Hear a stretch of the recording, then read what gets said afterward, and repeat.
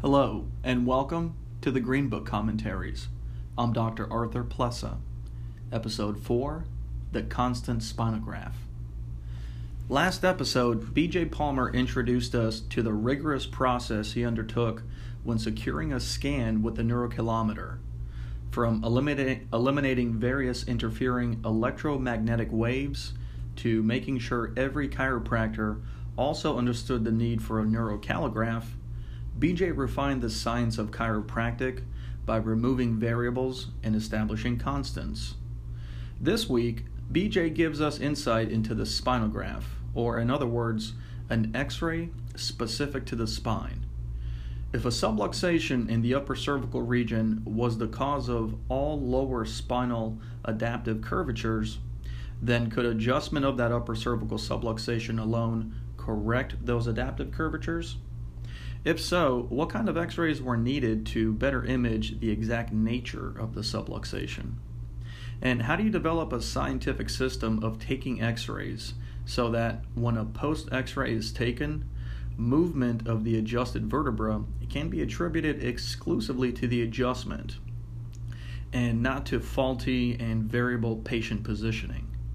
We cover that and more on this episode of the Green Book Commentaries. Volume 25, page 28, subchapter Spinographs. X-rays went through the same searching development for variables. We demanded an X-ray equipment which would make possible flat or stereo precise duplication of a posture constant at any and all future times on same case. That spinographs focalize to occipito-atlantoaxial region, or entire spinal column, head to hips in a single exposure on a single or stereo film. That spinographs be brilliantly clear in sharp detail without distortion. That entire spinographic set of A to P natural, lateral natural, A to P stereo, diagonal stereo, BP stereo, 8x36 stereo, be made to match each with the other with perfect precision. That stereoscopic spinograph sets match line for line, blending one into the other without distortion, or portray true third and fourth dimension directions. That entire set of 10 spinographs of one person made at previous date precisely match entire set of 10 spinographs of same person taken at later date, regardless of whether that be 2 weeks or 2 years. Before and after sets required to perfectly match without distortion. That a posture constant be established which could be mechanically duplicated, wherein future sets match past sets of same person. That spinographs so made would be so perfectly matched that overlapping graphs could be made which would be true, to prove mathematical changes in position of segments subsequently existing as a result of action previously adjusted upon segments analyzed in spinographs. In this way, we know precisely what has mathematically happened to individual subluxation, whether it has been mathematically corrected from abnormal to normal position, whether it has been mathematically made worse from normal to abnormal position, whether it has been moved from wedge to no wedge, whether it has been moved into wedge and made worse, whether we have moved correct vertebra or incorrect one, if it has moved mathematically and in which direction. If it has not moved, why not? As time proceeds, what effects its change has had on balance of spine contours, if any? No such equipment existed, so we proceeded to make it. 10 years and $50,000. We now have it. Each case has a check set every 2 weeks. Our gross average number of spinographs per case since opening clinic, August 5th, 1935, is 21.85, greater than any other clinic in the world. Being precise in posture constant, we make flat or stereo graph set overlapping record, which mathematically measures correction of vertebral subluxation following adjustment. We know, we don't guess. Adjustments, if, as, and when, are now measurable. Opinions, as such as of what, when, where, how, and why, are eliminated. We check next adjustment 2 ways: neurocalometer, neurocalograph, neurotempometer, record, and X-ray check set graph. 8x36 stereos prove 99% of cases have abnormal adaptive curves. We developed, invented, and patented the contour graphometer, which automatically and mechanically records all curves of spinal column. This record is made each week. Contour graphometer automatically and mechanically records anterior to posterior curves, left and right lateral curves. Only specific adjustment given is at occipito-atlantoaxial area. Any changes occurring in comparative contour graphs taken consecutively a week apart are due to that adjustment alone. No lifts under heels, no other adjustment given any other place. Records show average case height is increased from 1/2 to 1 1/2 inches in 6 weeks. To increase height means to straighten out adaptive curves, either lordoses, kyphoses, scolioses, or rotatory, thus increasing height. Adjusting cause relaxes contracted muscles on one lateral side, and or contracting prolapse muscles on other lateral side. Either change straightening curves, raising height. We know, we don't guess what's happening, where, how, and why. See long article on adaptive curves in volume 24, Palmer, 1950. Reading X-rays is reading shadows. As a sample of efficiency, we use only distilled water for developer, fix, and rinse.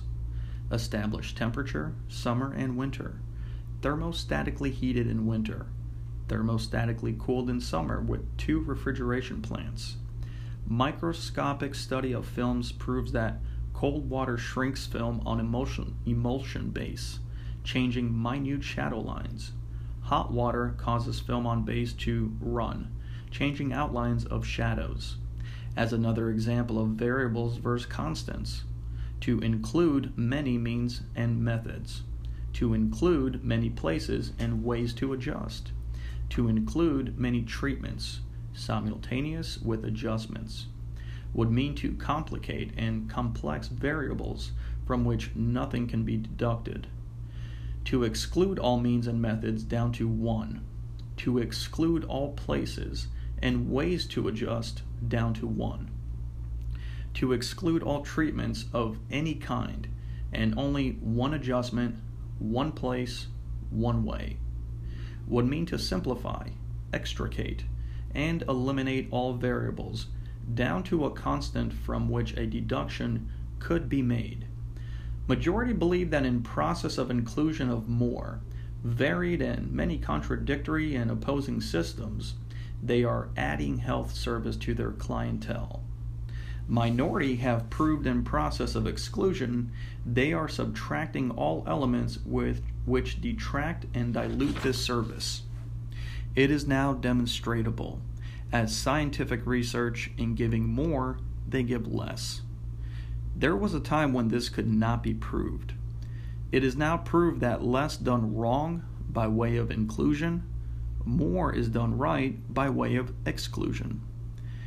Cases we get in the B.J. Palmer Chiropractic Clinic are problem types. What is wrong with medical principle and practice that it fails? That is a part of a problem we solve. What is wrong with chiropractic practice that it fails at hands of some chiropractors and succeeds at hands of others. That also is part of problem we solve here on their cases. Approximately 50% of patients in the B.J. Palmer Chiropractic Clinic are chiropractors or members of their immediate families. Why? Answer lies in wrong adjustment, at wrong place, wrong way, or wrong time, and or over-adjusting, if right. Many a case has gone to a chiropractor, taken one adjustment, never returned.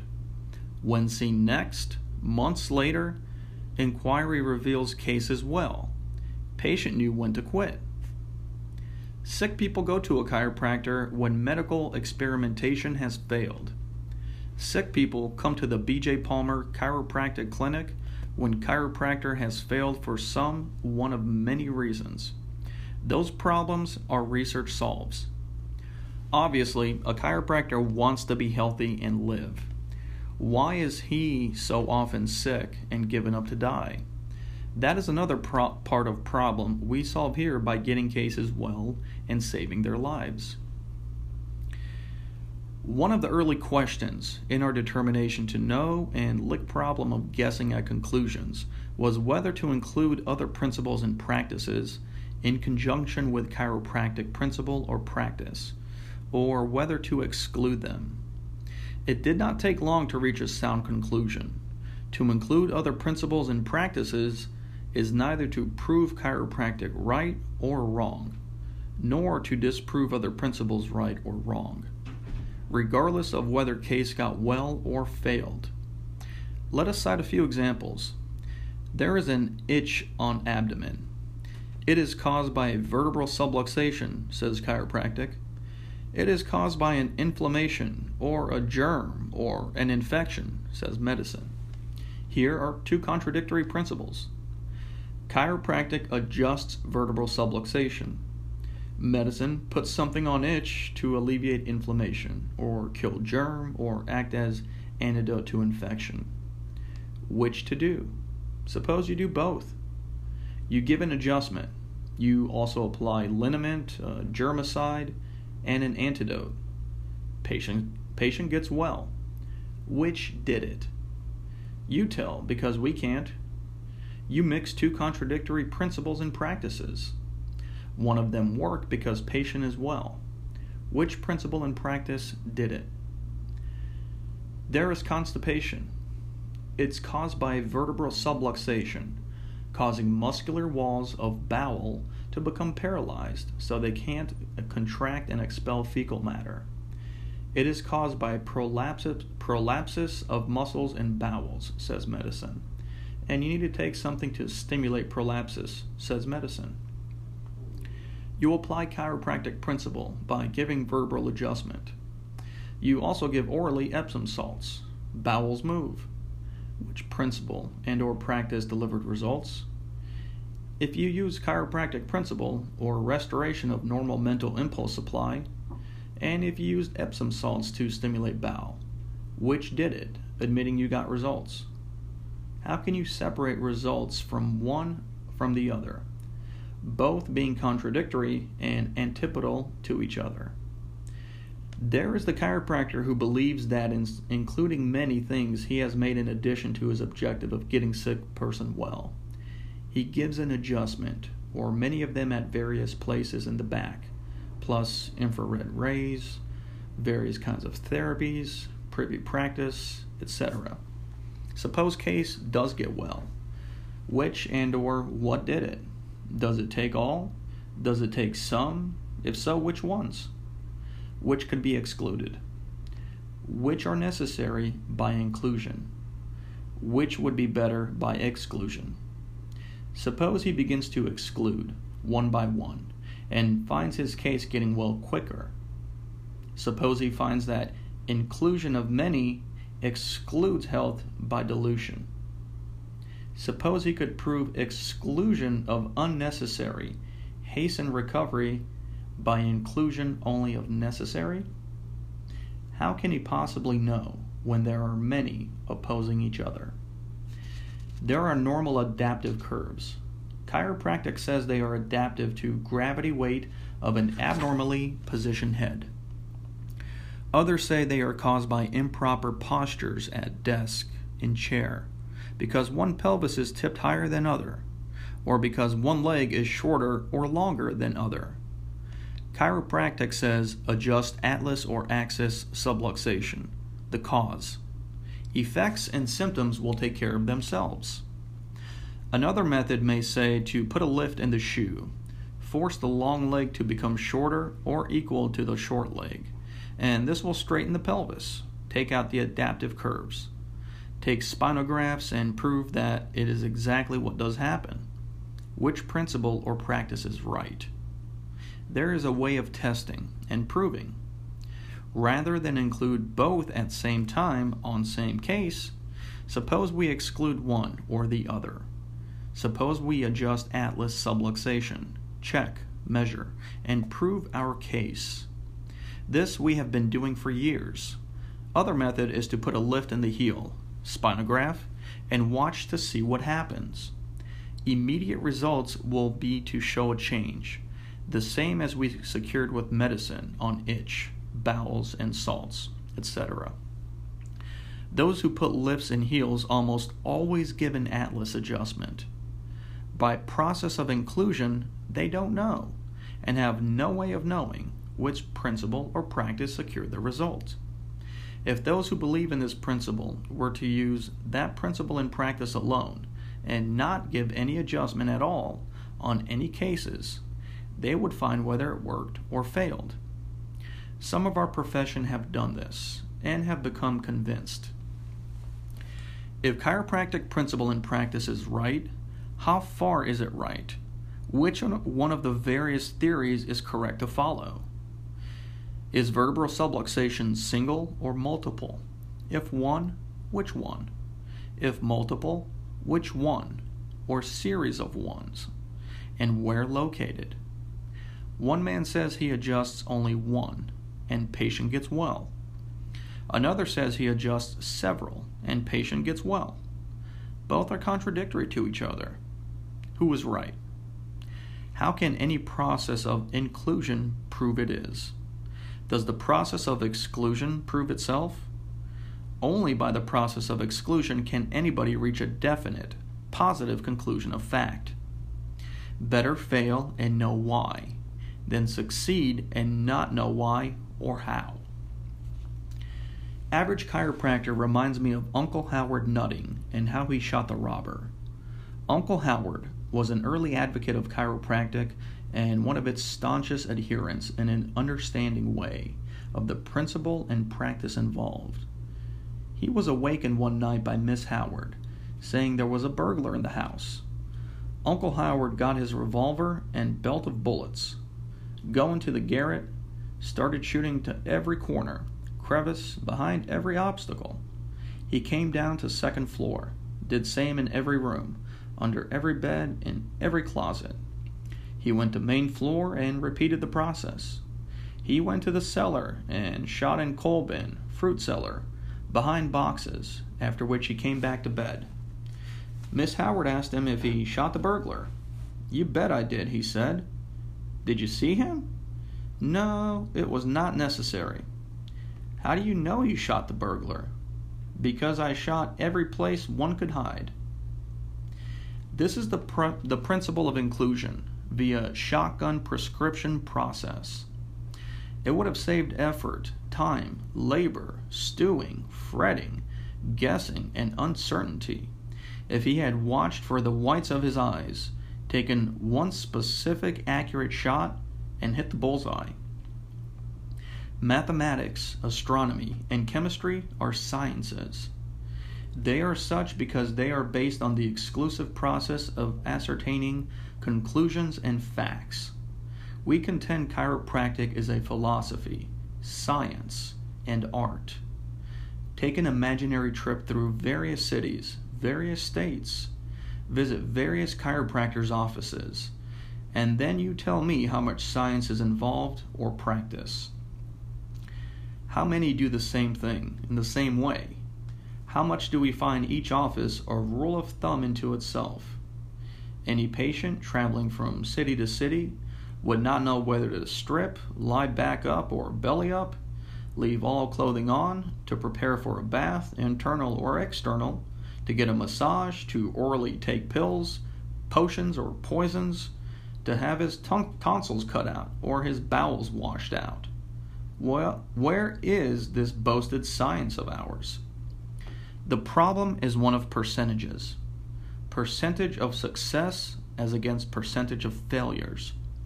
Somewhere there is a saturation point of satisfaction in the average chiropractor, and at that point, he stops growing.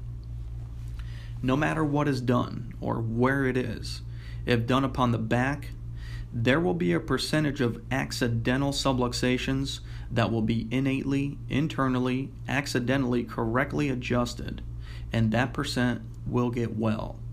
Not because you knew what, where, how, or when, but because you accidentally did something in some way, at some place, in some manner which permitted recovery to occur. At that point, you may be satisfied. On the other hand, you may want to know how to intentionally do certain things at certain places, in certain manners, at certain times, to correct the same and step up your percentage of results, to include some you would otherwise accidentally fail to get well. D.D. Palmer's first case, Harvey Lillard, got well. This was 100%. He failed on the second, third, and many others. As our profession grew numerically, as they consistently began slipping, grew careless, indifferent, and didn't care what they did, where they did it, how, or when, the percentage of successes began to drop until, generally speaking, it had reached that accidental percentage level. It was then we decided to begin researching to step up, not the percentage of accidents, but to reduce the percentage of failures. To apply chiropractic intentionally requires work, intelligence, diligence, application, long hours of study, more than the average individual cares to deliver. Even though easily satisfied and get only that accidental percentage well, you will get more well than the members of any other profession we know. Therefore, your position in society is justified, even though 100% of patients are not satisfied. And we are not contented to see you stand still on that accidental level. Looking back over this section, we see BJ cut no corners when it came to eliminating variables in spinograph acquisition, processing, and analysis. Pre- and post-X-rays were required to match perfectly in patient setup. We'll see in later readings that the constant points that were aligned on the A to P views were the occipital protuberance and the first sacral tubercle along the central vertical axis of the bucky. Using this constant placement technique, any movement in position of atlas or axis, as well as lower spinal compensations, could be attributed to the adjustment alone. Consider this: if a patient takes a pre-adjustment X-ray standing and then a post-adjustment sitting, and there was a noticeable change in vertebral positions, to what can you scientifically deduce that change to? Patient standing shows vertebrae in one position on X-ray. Patient sitting shows vertebrae in slightly different position on X-ray. This is a variable in the realm of science. How do you fix this variable then? Either take all X-rays standing or sitting. But what about patient rotation and off-center positioning? These are also variables and need to be eliminated. Once variables are eliminated, change can be attributed to the technique applied. So let's talk about some of the changes BJ was looking for in post-X-rays to determine if the vertebral subluxation was reducing in its misalignment component. Post-X-rays were taken of patients every 2 weeks. The first factor that BJ checked for was atlas wedging. When atlas subluxates, it will misalign up against the occipital condyle. If you were to draw a line from one jugular process to the other on the A to P view, This would form the approximate plane that the occiput sits upon. Now, if you were to draw another line from one atlas lateral mass, the inferior lateral tip, to the other, this would form the approximate plane that the atlas sits on, the A to P view. Normal alignment will reveal these two plane lines to be parallel with each other. When subluxated, the plane lines will form a wedge. The second factor BJ checked post x-rays for was a correction of lower spinal misalignments after the upper cervical subluxation was adjusted. For those chiropractors who are unfamiliar with this principle, I'd like to take a minute and explain when an upper cervical subluxation occurs. It will actually affect the structural alignment of the entire spinal column. In an effort to keep the head balanced, compensations will develop in the thoracic and lumbar spines. Now, it's these compensations are in form of hyper and hypolordoses or kyphoses, scolioses, and other lists that develop as a result of those. When analyzed on an x-ray, a listing could be applied to these compensations, such as a PRI T6, and was formerly thought of as a subluxation and formally adjusted as one.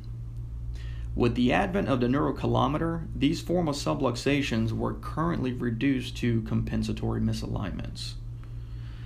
BJ's developments proved scientifically that exclusive upper cervical adjustments would automatically correct lower spinal compensations. Chiropractic efficiency had taken a giant step forward. For the next episode, we're going to begin one of my favorite subchapters of Volume 25.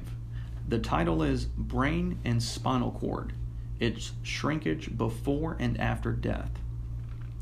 This research project that BJ undertook sought out to do something that nobody had ever done before.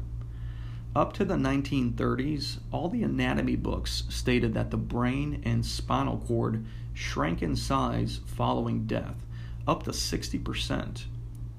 Post-mortem dissection showed the spinal cord to be the diameter of about that of a cigarette.